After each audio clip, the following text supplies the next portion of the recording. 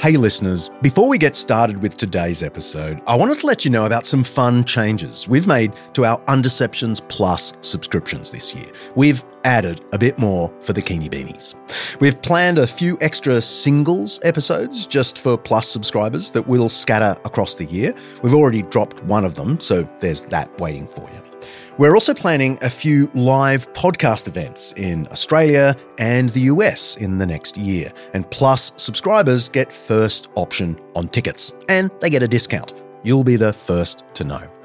And we've added a new level of support. So if you're a diehard fan of the show, you might like to check that out. It'll get you all the existing benefits, plus a personalised message from me, which producer Kaylee tells me people actually want. And you'll get messages from the team and the opportunity to participate in a few Undeceptions recording sessions, like what's going on here right now.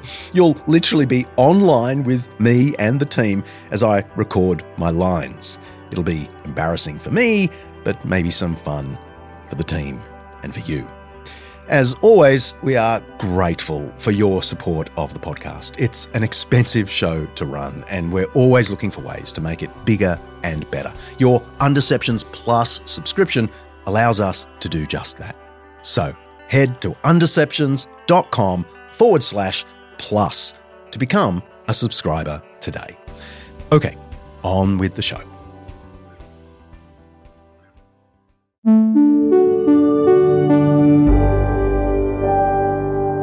Undeceptions podcast. Hi, if you're a regular listener to Undeceptions, you'll definitely know by now that I released a new book in 2021 called Bullies and Saints, an honest look at the good and evil of Christian history. We're going to be back with Season 6 in late February, but until then, I thought you might like this series of short readings from Bullies and Saints.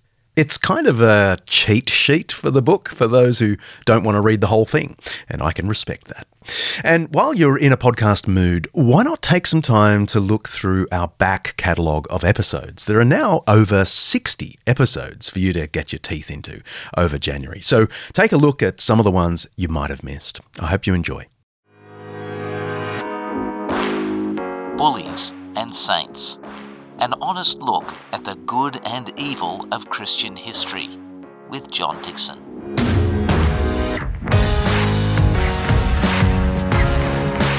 In the 40s and 50s of the first century, the Apostle Paul conducted what might be the first international aid project in recorded history, collecting donations for the famine-ravaged people of Judea.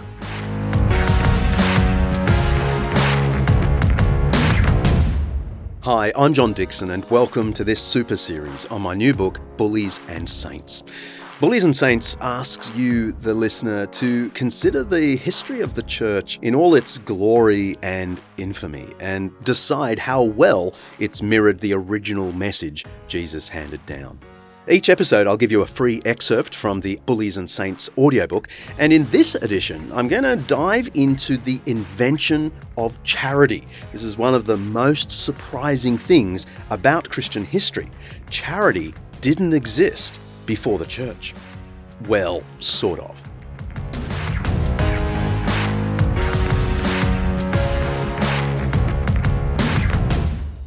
Teresa Morgan is Professor of Greco-Roman History at the University of Oxford. She wrote the standard volume on mainstream ethics in the Roman world. In a 2019 interview, I asked her what she regards as Christianity's most distinctive contribution to ancient life. She said charity. She says, Christians are taught that God loves them absolutely, and that on that basis they can trust in God, they can love God, and because they are given such an abundance of love, they can afford to love one another with enormous, unreserved generosity. That is a completely different model of relations with your fellow human beings, and how your relationship with God affects your relationship with human beings, from anything in ancient religious thinking in general, apart from Judaism. It is certainly completely different from anything that is in popular moral consciousness. And with that idea of love goes care of the vulnerable. This is a world with no social safety nets, but Christians create social safety nets. They are the people who are notorious for looking after the widows, the poor, the orphans, the people who in most of society are just slung out onto the street. Professor Morgan notes in passing an important feature of the origins of charity in the Western world. It was Jewish before it was Christian. Passage after passage in the Jewish scriptures, or the Christian Old Testament, calls on the faithful to assist the poor stranger, the fatherless, and the widow. Some texts go so far as to suggest that the excess of the haves actually belongs to the have-nots by divine right. And there is clear evidence from the Roman period that Jews looked after one another so effectively that, quote, no Jew ever has to beg, as one emperor put it. Jesus and the first Christians were all Jews. Caring for the poor was assumed.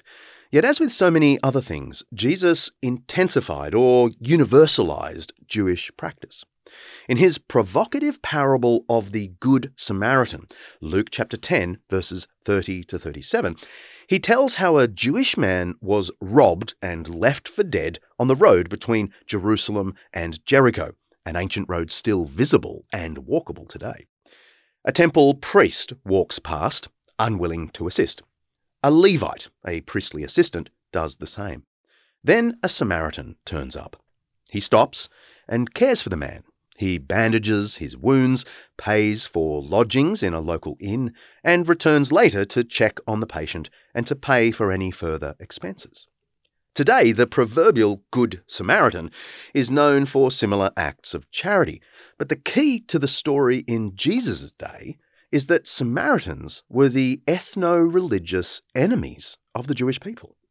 By making a Samaritan, not a fellow Jew, the hero of his parable, Jesus was simultaneously critiquing his own people for not living up to God's commands and insisting that compassion must be shown across ethnic and religious boundaries. He ends the parable with a stark, "Go and do likewise." Christians did go and do likewise. They took the Jewish tradition of charity and showered it on Jew and pagan, believer and unbeliever alike. Consider the following pieces of evidence from these early centuries. In the 40s and 50s of the first century, the Apostle Paul conducted what might be the first international aid project in recorded history, collecting donations from non-Jewish Christians in Greece and Asia Minor, or Turkey, for the famine-ravaged people of Judea. The great Apostle Peter had earlier urged Paul, as he launched out on his empire-wide mission, to please remember the poor, Galatians 2:10. Paul did just that. Some of his most beautiful teachings remind Christians in wealthier regions of what drives charity. For you know the generous act of our Lord Jesus Christ, that though he was rich, yet for your sakes he became poor, so that by his poverty you might become rich. I do not mean that there should be relief for others and pressure on you, but it is a question of a fair balance. 2 Corinthians chapter 8, verses 9 and 13. Again, we can see the beautiful tune at play. Christ's sacrificial love for us inspires practical love for others. The Apostle John makes an almost identical point toward the end of the first century. We know love by this, that he laid down his life for us, and we ought to lay down our lives for one another. How does God's love abide in anyone who has the world's goods and sees a brother or sister in need and yet refuses to help? 1 John chapter 3, verses 16 and 17. The earliest Christian description of a church service after the New Testament era comes from the famed public advocate for the faith, Justin Martyr, AD 100 to 165. He outlines the 5 regular elements of the meeting: readings from the writings of the apostles, instruction from a designated leader, a thanksgiving meal of bread and wine, public prayers, and finally, a collection for orphans and widows and those who, through sickness or any other cause, are in want, and those who are in bonds. In approximately the same period, we catch a glimpse of the kind of exhortation Christian leaders gave to the wealthy in their churches. The Shepherd of Hermas, composed in Rome around the year 150, declares, "Instead of fields, buy souls that are in distress, as anyone is able, and visit widows and orphans, and do not neglect them, and spend your wealth and all your possessions which you have received from God on fields and houses of this kind." By the year 250, long before Christianity's official legal acceptance, the church in Rome was doing its best to support an extraordinary number of impoverished people on a daily food roster. A letter from Bishop Cornelius of Rome to a church official in faraway Antioch mentions in passing the various ministers and activities of the church, including, quote, 46 presbyters, that's priests or teachers, 7 deacons, and so on, and then above 1,500 widows and persons in distress, all of whom are supported by the grace and loving kindness of the Master. 1,500 people in a welfare program is a body of people equal to the largest artisan associations in Rome. Christians continued these programs in the most difficult of circumstances. Around the same time, middle of the 3rd century, a pandemic hit the Mediterranean world that ravaged cities for a decade.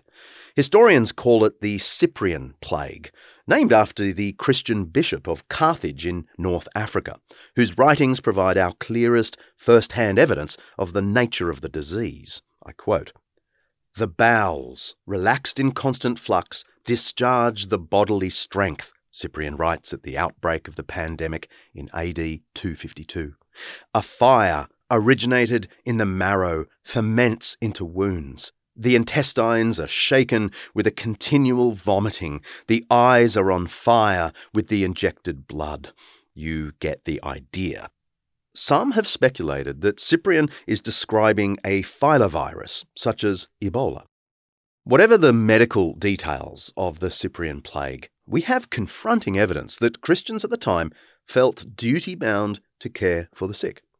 Often, families abandoned their loved ones at the first sign of sickness. They might not have understood infection control, but they certainly knew that contact with the sick meant almost certain death. A letter from the same time over in Alexandria on the Mediterranean coast of Egypt grimly reports the panic that filled the city when the plague hit. Those who were in the first stage of the disease, they would thrust away and fled from their dearest. They would even cast them in the roads half dead and treat the unburied corpses as vile refuse in their attempts to avoid the spreading and contagion. The letter was written by the Alexandrian bishop Dionysius, AD 200 to 264. He praises those Christians, certainly not all Christians, who overcame their fears and followed the way of Christ in the pandemic. I quote, "Our brethren, for the most part, were careless of themselves, and with exceeding love and filial kindness clung to one another, visiting the sick without regard to the danger, diligently ministering to them, tending to them in Christ. Being infected with the disease from others, they drew upon themselves the sickness of their neighbours, willingly taking over their pains.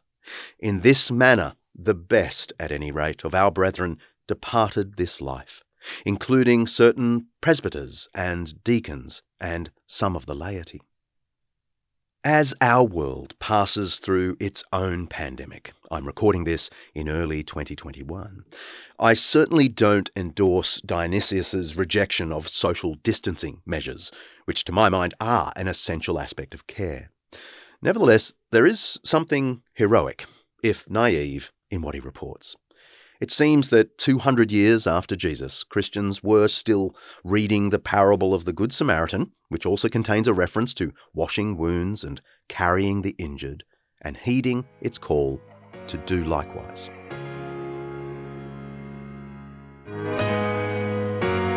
Thanks for listening to this excerpt from my new book, Bullies and Saints. Click over to Amazon.com where you can pick up a copy of the full audiobook or a print copy if you like the feel of paper in your hand, like I do.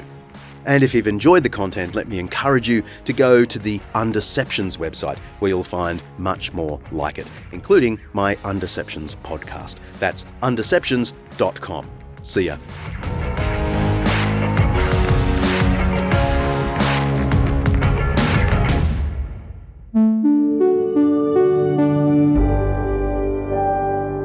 An Undeceptions podcast.